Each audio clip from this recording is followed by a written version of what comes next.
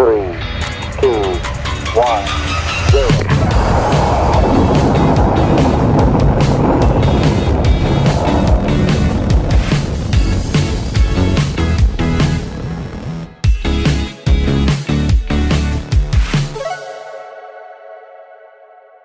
And welcome back to another episode of Space in 60. We have Chad Baker. Hello. Andrew Pilipchuk. I'm just gonna say, hey, I don't know what the deal is. Are these guys like in the Super Bowl stadium or what? Like, I just. Oh, Andrew, join the fun here. Put I gotta go to down. Yeah, Canadian Canyon or something where there's an echo. Canadian Canyon. What's that? I don't know that. I don't know. Is it like the something Grand in the Canyon? Rockies. Yeah, like the Grand Canyon, Canadian version of the Grand Canyon, right? Yeah. What would the Canadian version of the Grand Canyon look like? Something up north, in between the icebergs or something. There we go. Very descriptive for our podcast here. Andrew. Yeah, exactly. Yeah, Something sometimes you have between to go into a little more detail for the listeners. Yeah. Tough to see. Oh, man. Yeah, there's a lot going on in the space industry, but, I've been seeing a ton lately about in-space servicing with spacecraft. Like, they're all over the place. Have you guys been watching that? Nope, I haven't seen that. But is that like gas stations in space? So we're trying to decarbonize Earth, so we're going to recarbonize space, or? Oh no, I've been checking out a lot of the stories on Payload, and every day there's something new. It seems like on in orbit servicing. So that's refueling or fixing or moving orbits with spacecraft, and it just seems like they're popping up everywhere. And like, I have a hard time believing there's that much market for that many companies. But today I watched a video on in orbit servicing, and there was a spacecraft coming in. And essentially it stuck out a robotic arm, not unlike Canadarm, reached out, pulled in the other spacecraft, pulled out this thing like something you would see off of Short Circuit, like a can opener on an arm, and it cut off part of the spacecraft, opened up a piece of it to begin the refueling process, screwed the cap off, put in there, refueled with propellant, and then backed away, and then everything was on its merry way. So sounds great, but I think there are a lot of challenges with that. A lot of challenges, but amazing stuff to come of it. I mean, we've focused a lot on like space debris and some kind of space environment. Are you guys sure about that? Like, have you missed out that there's a whole movement here on Earth about the right to repair? Like, you can't fix your John Deere, you can't fix your car, you can't fix your iPhone. Yeah, exactly. So, I mean, maybe these guys are optimistic that there'll be legislation in place, but I kind of feel like right to repair in space might be a little bit of an issue. I don't know. I mean, it's really cool, but I think one of the challenges with it is like there's so much proprietary stuff going on. Like the gas caps are not all going to be the same, and like to get everyone like on the same gas cap, on the same gas cap, I just don't see it happening. You're going to need the guy on the ground to hit the button. Like some cars need to hit the button to pop it open. Other ones you just push in. Yeah. So Andrew, we can control it that way. The man with the Atari stick controlling the satellite needs to push the trigger to open the gas cap. Universal joystick. There we go. Yeah. I like it. And, I look at it though, if you think about how the market's gone on electric vehicles, you've got the Tesla stations, you've got some of the Universal stations, and then, quite a few of the auto manufacturers, they all have their proprietary way of charging the electric vehicle. And, when we think about in-orbit servicing and space tugs and all of these ways that we need to dock and connect, I have a hard time believing there's so much market that we can support this many companies entering the market. But even if you get them all available for servicing, it's challenging to think that this many companies can start working in the same standards so that you basically can refuel or service or whatever service you're providing in the same way. Funny you mentioned that. Our good friend Vince, I'll give credit to Vince. I mean, he had a pretty good idea. Instead of charging at the gas station or charging at any station for that matter, having a universal car battery pack standard. So you just swap out the battery packs, and that way your charge up is instantaneous. Batteries charge during the night, offline, whatever, but you just keep on your caravan journey. You know why that'll never happen? Makes way too much sense. Fair point, Chad. Fair point.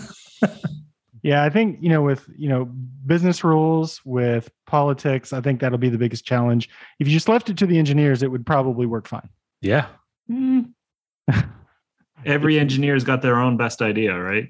Yeah, I think. But, generally they're supportive of standardization. This is true. They are supportive of standardization because it does make life easy. Speaking of standardization, we've got a pretty amazing guest on the show today.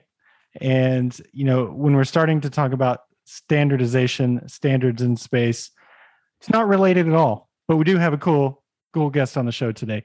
We've got Grant Blaisdell. Grant's an entrepreneur in the space industry, Web 3.0, blockchain, crypto, nonprofits, seems to be bringing space into every aspect of his life. And I can't wait to hear more about it. Looking forward to it. And let's welcome Grant.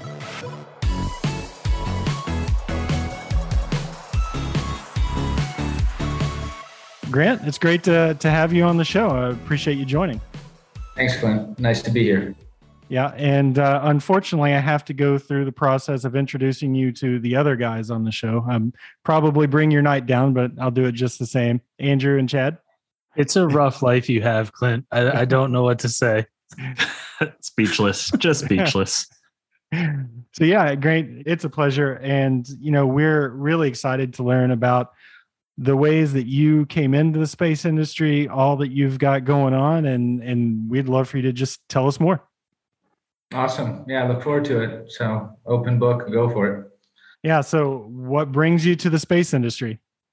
It's kind of a familial thing in a way, and it's a certain legacy and life mission that follows it. So my grandfather was an officer in the Polish Air Force and helped create the Polish astronaut program. And he had these early writings. I still have these journals actually in storage, not far from me right now, where he kind of has these earliest writings I've seen of the idea of like democratizing access to space, because it's something, because of where he was geopolitically, so to say, was a real thing for him and his students, at a certain point, et cetera. So that's like the seed for it all.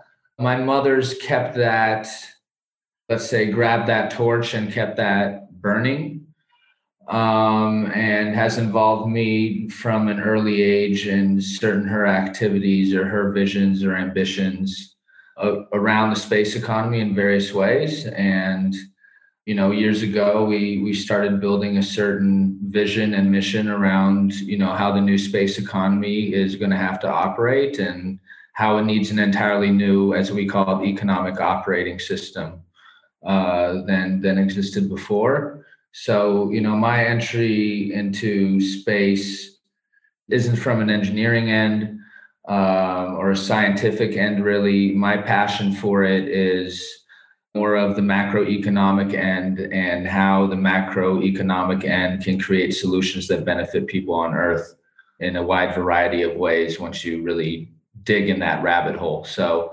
space for me is kind of everything. I do other things in life and I mix space in with it. So my average conversation, focuses around space and the application of Web3 and blockchain technology to it. At a certain point, I might even get kind of boring to people unless I get them really excited in the first place. No, that's really cool. A few of us in our circles have been talking about blockchain and some of the effects it can have on space commerce, the integrity of data that's coming down. We've got a lot of background in the Earth observation industry, and blockchain technology can add integrity to that, I guess, chain of ownership, chain of possession of that data that's coming back. Yeah, that's one element of it. But I think that's a feature. For the way that I view it, that's a feature that's a part of the overall solution, which is how do we better deliver this data in a more actionable manner to a wider set of the commercial or even retail market. That's the kind of holy grail to me around that. So there's certain people who are working on building that more infrastructural data integrity element. Our thing is for them be able to turn those into assets that are very easy to not just acquire, but also access whatever the utility of the data set is directly through the asset that they acquire. And also turn that asset into a real asset so that it has its own kind of economic life, right? Like I could buy an hour of computing power or access to a satellite around satellite imagery power. I might use half an hour and I want to sell the other half an hour, right? So we see three layers to it. There's the data rights management security element. On top of it, you build a marketplace that streamlines how you buy that stuff, commercialize it, access it. And then you build secondary markets by turning them into real assets that provides a entirely new revenue paradigm for space. So really, if you bust down Copernic Space, we're kind of like a digital rights management system. It's just that's not like the main selling point focus for us for the market. Yeah, that's what I was about to ask. Was I saw that you started an entire business around this concept, like right in the middle of the pandemic. Well, the concept is actually, I'm also co-founder and former chief marketing officer of CoinFirm, and we started that 2015, 16. And the idea and the initial concepts around Copernic Space were already being built.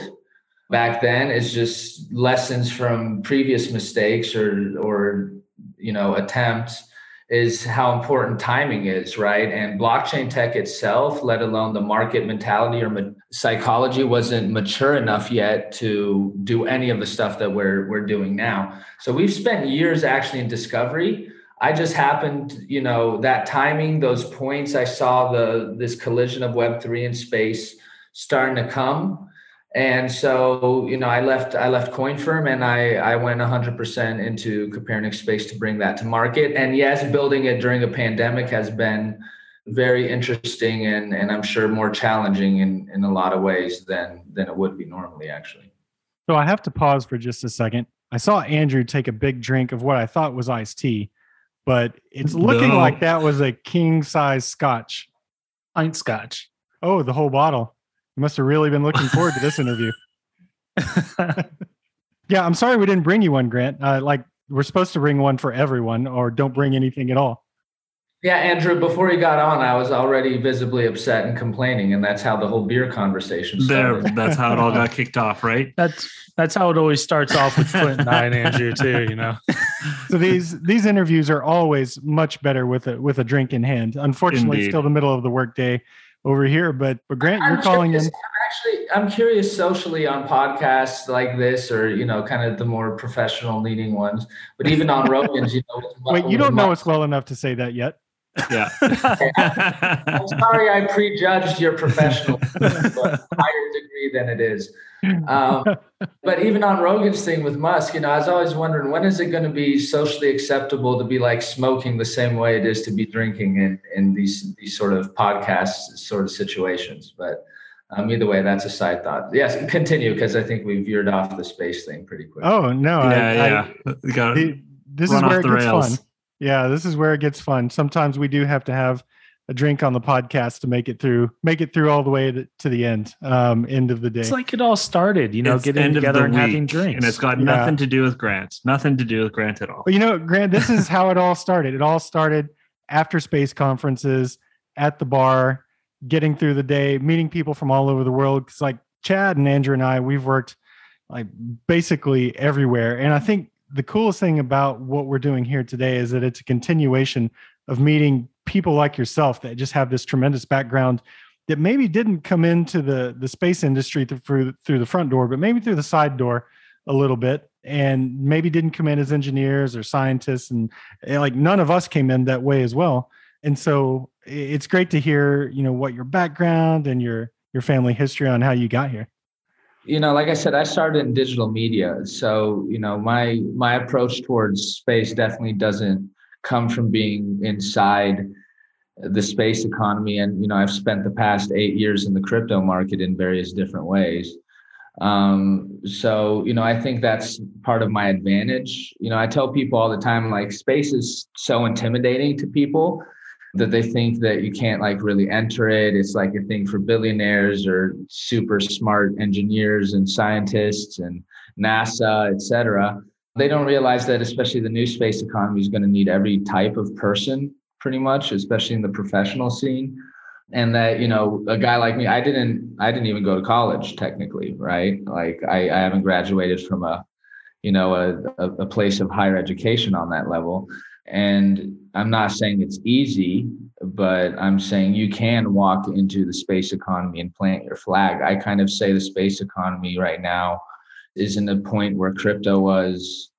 I'm kind of in it for a long time, so I tend to extend it past the reality. I'd say maybe where crypto was like 5-6 years ago, where like you can go and plant your flag. Like you don't have to be, master tech, master financial background. I think space is kind of in a similar moment right now.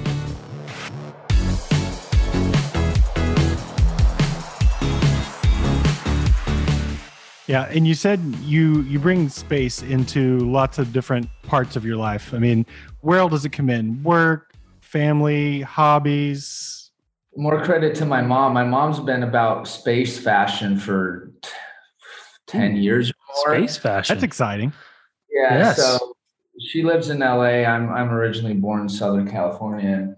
And so she's been doing various versions of space attire for a long time. I do it more around music. So I have a song that uses exclusively sounds from Perseverance recordings as, the beat. I can send it to you guys another time. And, one of the cases that we're doing next on Copernic Space, we did this, we're doing the launch and the sale right now with Lunar Outposts rover, going to the moon. So that's right. Like the standard for physical payload, right? That we're setting. We're going to be doing digital payload next. And I'm going to be throwing music into space and then fractionalizing it and allowing people to buy access to or ownership of music that's been in space in digital format. So like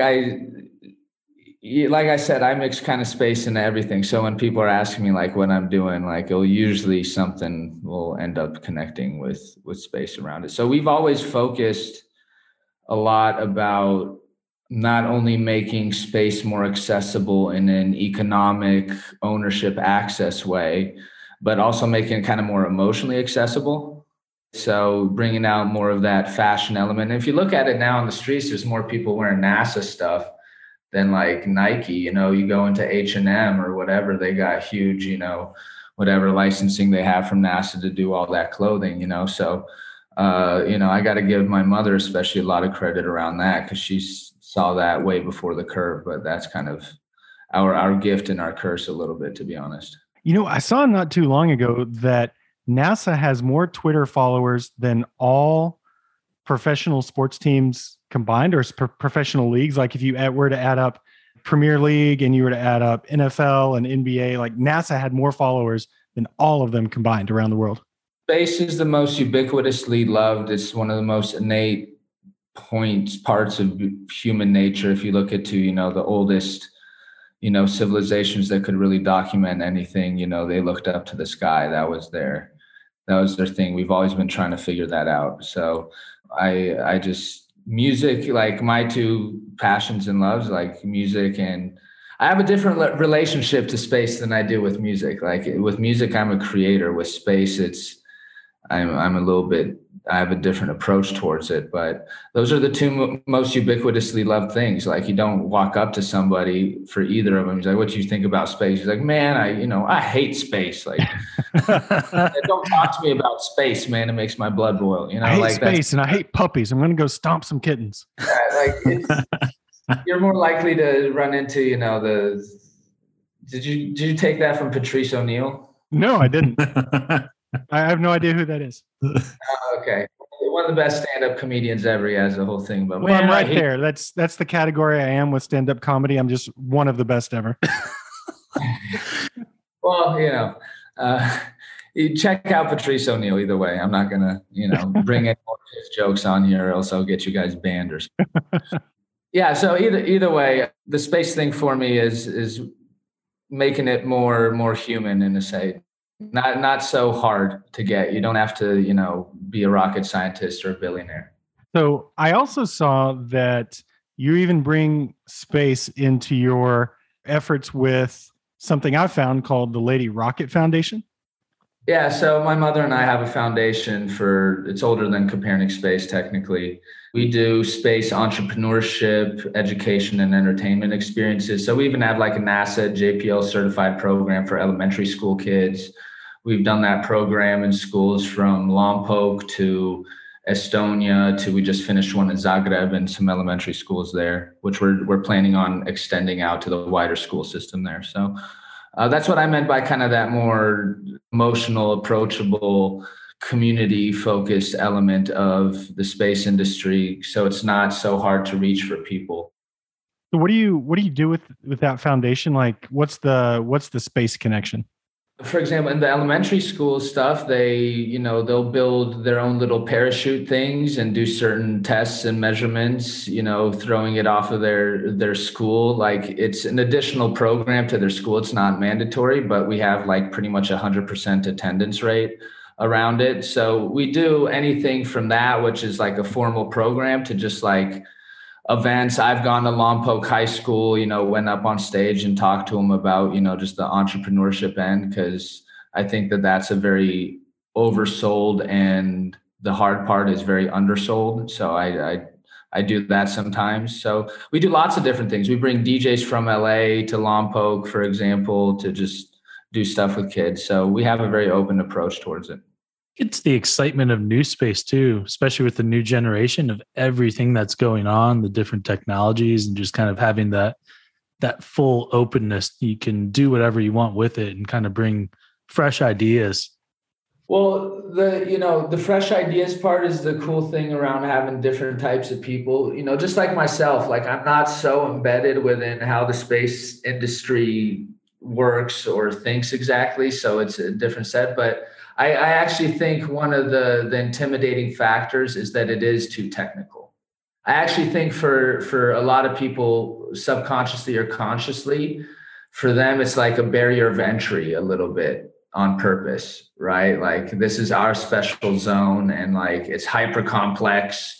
You got to be, it's either, it's like being president. Like, being in space is like being president. It's like, what do you want to be? Well, I want to be in space and I want to be president. And it's like, it's made to be this far to reach thing. So, but with that said, I think there should be better ways to sell the STEM factor of it, right? Because it is really cool. And I tell people all the time, even like HR people, right? They're like doing HR for like some sort of engineers or something. I'm like, just start throwing these people at the space economy, right? Like, I think there's better ways also to where we can bring in the best technical people to be in the space early. I think you said it there. It's not just throwing the engineers at the space economy. It's the HR people themselves. It's everybody. Everybody has a fit at the end of the day in the space economy. There's plenty to do, right? And only more and more money is going to come to do it. And we hope to be the platform that sits as that, that system that's transmitting all those assets and that money back and forth. Going back to your school program, Clint knows some rocket guys in Florida there in Orlando. If you want your subscribers to go from 100% to 120 and, all their friends and family from other schools, just get some rocketry involved and that'll get your sign up through the roof. Listen, if you guys have any ideas or, we have a certain model that works, it usually goes through the teacher or the school itself. But either way, if you guys, have ideas or thoughts or something like that, we're always an open book. So long as there's a waiver to be signed on the rocket side, I think you're good to go. Explosives and fire. Gets people excited. It does.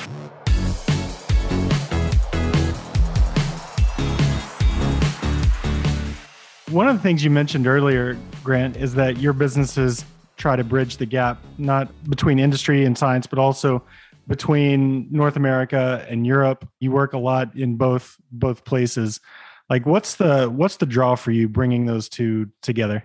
Well, I think in the space, if you're actually in the space economy, you notice that there is a big segmentation between Europe and the US markets in Australia. I mean, it's getting more blurred now with some of the newer companies. You know, there's a company we work super close with that just opened up an office in Luxembourg, and Luxembourg's throwing a lot of money right now to attract companies from around the world to be there. Europe has a different culture when it comes to, you know, like doing startups and business. I have access to a better tech talent pool in Central and Eastern Europe at a better price. Americans are a little bit easier to deal with, let's say, in a communication and that sort of way. But when it comes to just pure technical talent, there's a lot of Ukrainians that are hyper smart. So it's just a matter of, you know, how to find and manage that talent. Western Europe, that's where most of the money is, especially in space, right? So, and the UK is pumping billions of government money now into space. So Europe's taking space more seriously. But when it comes to just building a company between the two continents, it's dealing with different sort of approaches, mentalities, and cultures, to be honest. Americans are very easy to work with. It really depends, man. It really depends. It's hard for me to answer, but, you know, I'm half European, if you want to call it. My mother's from Warsaw originally. So it's easier for me to navigate these waters than it is for just an average American who's trying to have like a dual operation as a company. Right. Well, you know, you mentioned, you know, this tremendous talent in Ukraine around the space industry. And one of the things we've seen recently, especially with the world events that are happening today, is a tremendous amount of support from every industry supporting Ukraine, but especially out of the space industry. You know, one of the things that became more apparent to me is how many companies, both in Europe and in North America, have Ukrainian divisions, or they have team members in Ukraine that work in the space industry. And it's really come to light just how important the Ukrainian space industry is.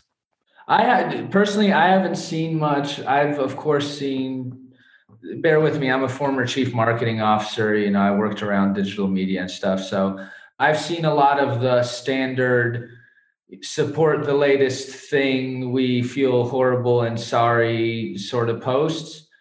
I haven't seen anything particularly that you speak of when it comes to the space industry saying we have workers there and these are the actions we are taking for our workers. I haven't seen much of that, but I'm not observing what everybody else is doing as much as I used to. So maybe I just missed that. For me, you can throw money at the situation. You're not exactly sure how the money is going to be used unless you're getting it directly to the people that are asking you for it. The problem is that, you know, men can't leave the country, right? So if you have talent that's there and you want to get them out and they didn't get out on the first day, or they didn't, like, they're probably not getting out. So it's kind of up to the whims of whatever the realities on the ground are, wherever they may be at. Right. Like if you're in Odessa, it's cool. But if you're in Kiev, it wasn't cool for a moment. I don't know how the connection is there. You know, and I saw that Musk sent the Starlink things there. I don't know how much it's being used because there's places there with totally no internet. So I don't know how that's being used. It's a not a fun situation. I don't know exactly how the space industry has directly responded to it in sort of functional ways. And, you know, whatever you say on social media, I take that with a grain of salt if you're, you know, a company. Yeah, I think coming from the Earth observation industry, we've also seen quite a bit of support in. Oh, that's been great. No, yeah. Dude, that's free marketing. What are you talking support? That's the best marketing they've ever gotten in their life. That just put the Earth observation industry right in the scope of, oh, maybe we need this, you know, more than. Once again, coming from a chief marketing officer, don't always take it as that's the best marketing these companies have pretty much ever had. So they didn't sacrifice much.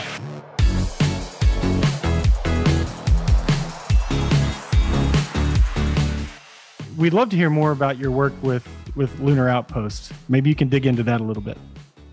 You like the stories, the backstories behind things. So this is, to credit the guys at Lunar Outpost, and shout outs to New Space New York City, because they invited us to speak. And this is during COVID, so we couldn't, do the physical thing. And I spoke about, what we're doing and how we view, the tokenization of the space economy, creating a space asset class, how to better commercialize, what these space companies are doing, and how we're going to do that. And afterwards, I get an email from one of the founders of Lunar Outpost, talking about how they view what we're trying to do as, kind of the future of how a lot of this stuff may look.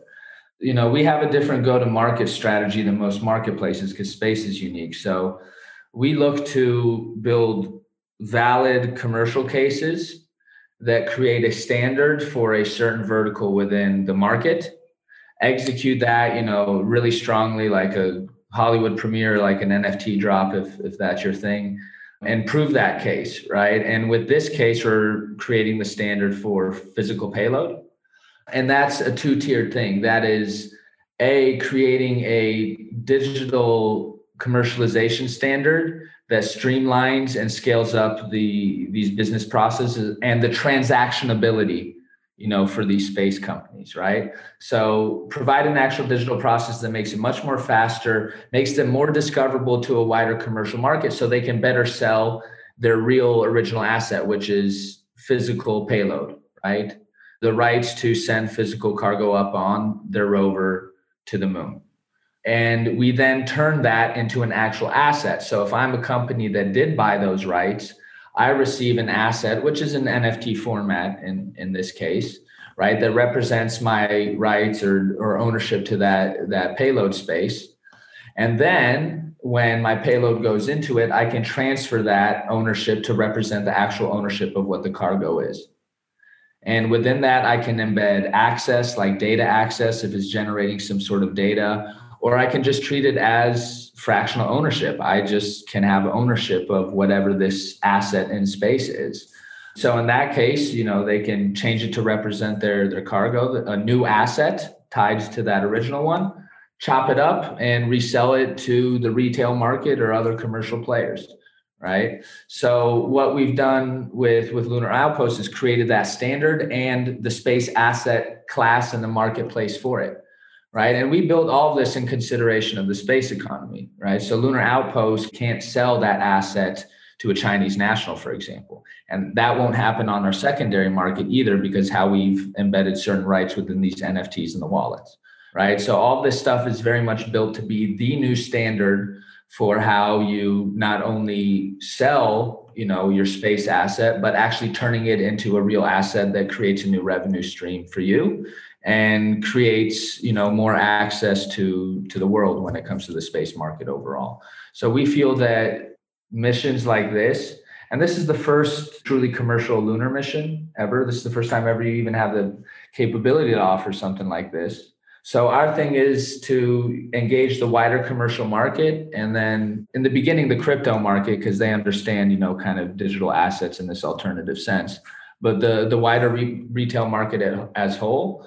So with the Lunar Outpost thing, we did what we call the private sale. So that's where it's exclusively for entities who can buy the 100 grams or more needed to physically send it, right?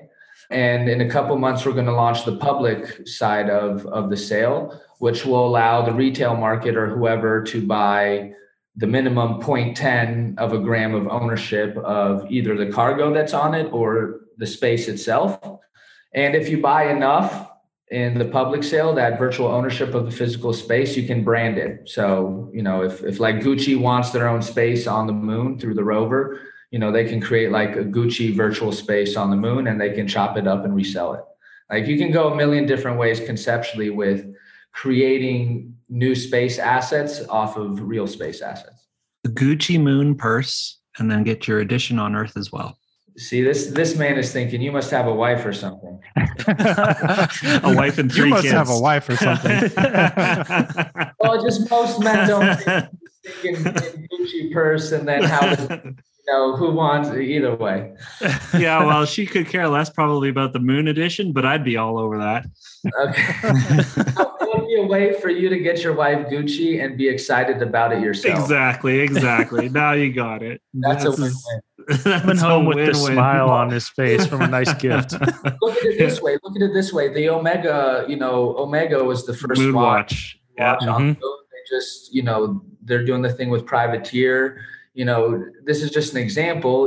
They send the watch there, or they have their Omega space they bought virtually, and you buy a fractional ownership of it. You can get that watch, right, with an NFT attached to it, which is virtual ownership of a real asset that's on the real moon. Oh, I like that. That's an additional twist. That's how the new space economy to us is going to look. It's going to be real assets that the creator of that asset can choose whether it's tradable or not. Like I mentioned earlier with like satellite data, like I buy an hour of this sort of service, I use half an hour, let me resell that other half hour, right? But for us, it's also about the creation of these virtual assets tied to these real assets. So for example, the real asset is I bought this much space on a satellite and I'm generating these sort of images with it. And on the basis of what I bought on the satellite, I'm selling access to the data that is generating, right? And these are all these virtual assets that are based off that real asset. So we think there's about a 2 to 3 year curve around what we're doing. And we mainly see it as a educational kind of communication curve and just people understanding that, hey, this is how you do commerce in space. This is how you transact in the space economy. And this is how you eventually invest into, these space ventures and projects. Because next year, hopefully, we plan to launch Spacepool, which is pretty much like tokenized investing and financing of space projects and ventures. So right now we're focused on the marketplace element. Next year we plan to add a little spice with the investment end. It's just regulatory procedures make us, do that at a little bit slower pace. Is this the type of project that takes a lot of venture capital to back it? No, I think the cool thing around us, we even have like a little story coming out around how, VCs are investing in this new market that we represent, which is, this bringing Web3 to space, the collision of Web3 and space. And one of the points that we kind of offhand made was that we represent a new breed of space companies, technically, that don't have such a massive upfront cost and risk towards their development and revenue generation. So I could, if you gave me enough time and fed me, I could bootstrap, and I did bootstrap quite a bit of this with myself and my own money, but eventually we got, good investors and VCs on board, but I could bootstrap a project like this to a certain point, right? Like you're not going to bootstrap building a satellite. Certainly not. Like that's a very capital intensive endeavor.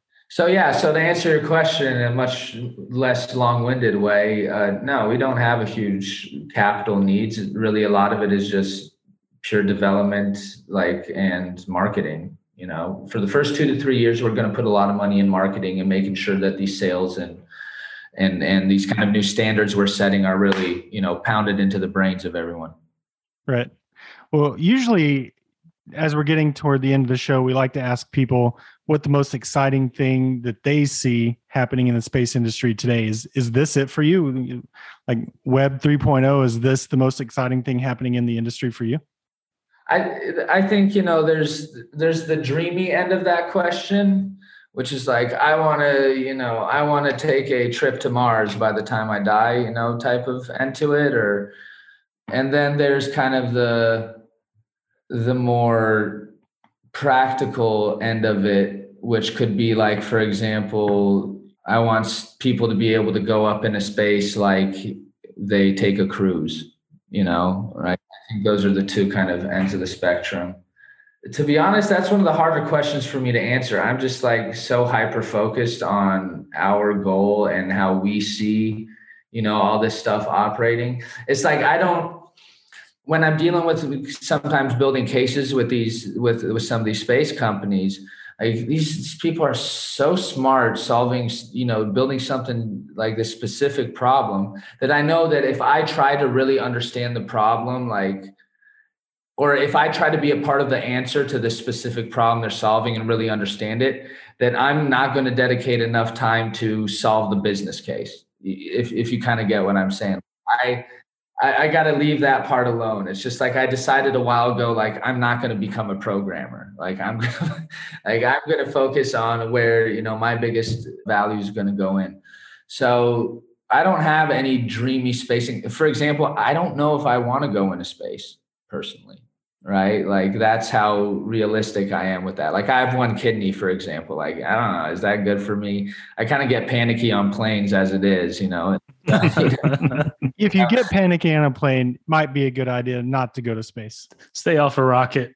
That's been a recent thing though. But either way, like how sure am I of this? Am I going to get up there and I'm going to start hyperventilating and be like, get me down? And it's like, this is worse than the plane. Like we can't get you down that quickly. So, I'm just focused on this mission. It's my family legacy. You started off with how did this story start? Well, this story, ends with how it starts in a certain way, right? And it's based off a certain dream and wish of my grandfather, which has become mine as well, because I think the new space economy is going to be the largest and most important economy in mankind's history, not just from an economic end, but from the benefits it can provide. And I think it's not a bad legacy to have, to be one of the reasons why an 18-year-old who wants to have ownership and be a part of space can be a part of space and fuel crazy guys that are solving, complex problems at the same time. Because the way the model's set up now, there's not enough. It's not generating revenue or transactions at a scalable enough level, and it's not providing enough loose liquidity at a high enough level to fuel everything that needs to be done and will happen, right? It's just a matter of who we let, really do it and how long it'll take. And of course, those things also limit the speed and level of innovation that can be created at the same time. So, these are all rabbit holes that I can open up in future conversations we have. Yeah, maybe we could have another episode with many rabbit holes. The next episode, I hope, if we do it sometime after the beginning of June, then you guys will be able to go online and buy ownership of a space asset going to the moon. So I'm very use case product driven. So we could even share some, you guys could do it live. Yeah, that would be cool. Live, like O'Reilly said. That would be fun. That would be fun. As we wrap up, then maybe you want to tell the listeners, if they want to get involved, how? Yeah. Another thing that you're going to see around space that's going to happen in new space is going to be super community driven. So you're going to be involved with different companies and projects through community sense. We very much, I think represent the coming of that. So Twitter, it's at Copernic Space. That's COPERNIC space. That's named after Copernicus. In Polish, it's Kopernik. So we just Anglophiled it with a C. So it's at Copernic Space pretty much across all social media. Go to copernicspace.com, hit that sign up for the public waitlist button. We'll put you on a list for all our updates as well as when our public sale drops. And last but not least, Discord. If you're into that sort of stuff, into Discord communities, you can go on our Twitter, and we have the link on our Twitter to our Discord community, which we started recently. So you can join us there, and you can even kind of chat with me directly if you want. I answer pretty often. That's great. Awesome. Fantastic. Sounds good. Well, if you're listening, go there right now, Copernic Space. Grant, it's been great. We appreciate you coming on the show today and tuning in from such a late hour tonight, but we can't wait to talk to you again next time. Well, it's either this or take care of my kids. So, I don't know. Hey, this show is like taking care of a few kids. Yeah, it is. It is. Except for the scotch. I hope you don't give your kids scotch. No, that's all for me. What are you talking about? Well, great. Grant, it's been awesome. We'll see you on the next one. Thanks a lot. Likewise.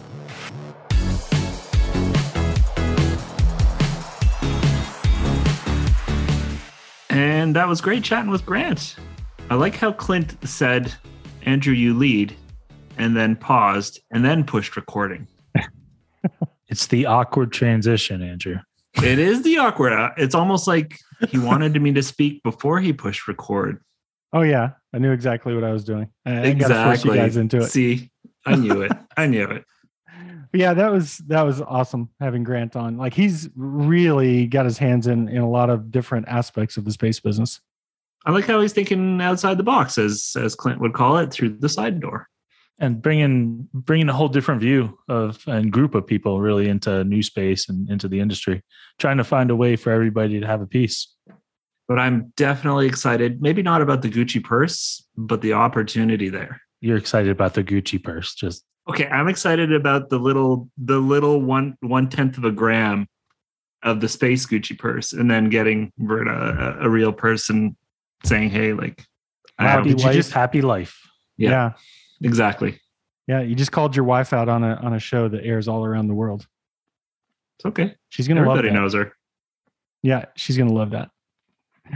Yeah, and I think he's right.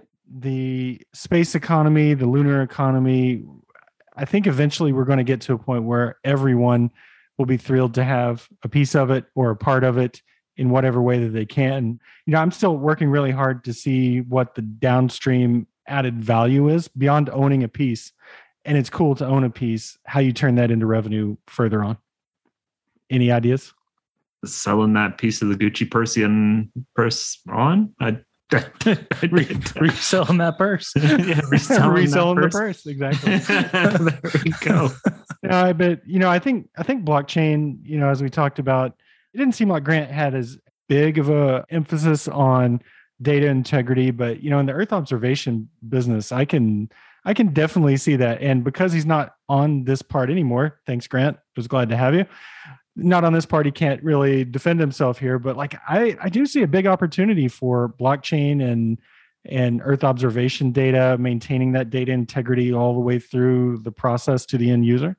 Yeah, I think it's got validity. I think there's something to be said for anybody being able to look at a digital label and see where that product came from, how it was made, what, thinking of agriculture, what chemicals were used, what piece of land, there's all sorts of exciting pieces around being able to track and know and just make a more informed decision. Yeah, I think it even goes a little deeper than that, though. When at the rawest form of the data, once data is downlinked, being able to track that in a way that assures that data hasn't changed or hasn't been altered or affected or influenced by some third-party actor before it gets to the end user. I think there's value in that. How much? I don't know, but I know that's becoming more and more important. Absolutely. And just so you know, Andrew, the listeners can't see when you nod your head. Nod. Slow blink. Yeah. The slow blink. But yeah, I think there's such a great opportunity for blockchain in space. Grant's definitely someone that thinks big and broadly about the industry and has incorporated it into his whole life. But it was awesome having him on the show and can't wait to see him again. So Grant, thanks for being on the show. It was awesome having you, and we'll see you next time. Bye, Al.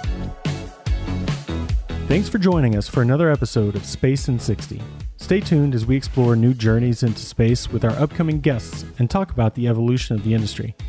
Be sure to subscribe to the show so you don't miss any new episodes. And we would love your input and feedback. So send us your comments and questions, and we'll try to feature them in a future podcast. We'll catch you on the next episode of Space in 60, where new space speaks.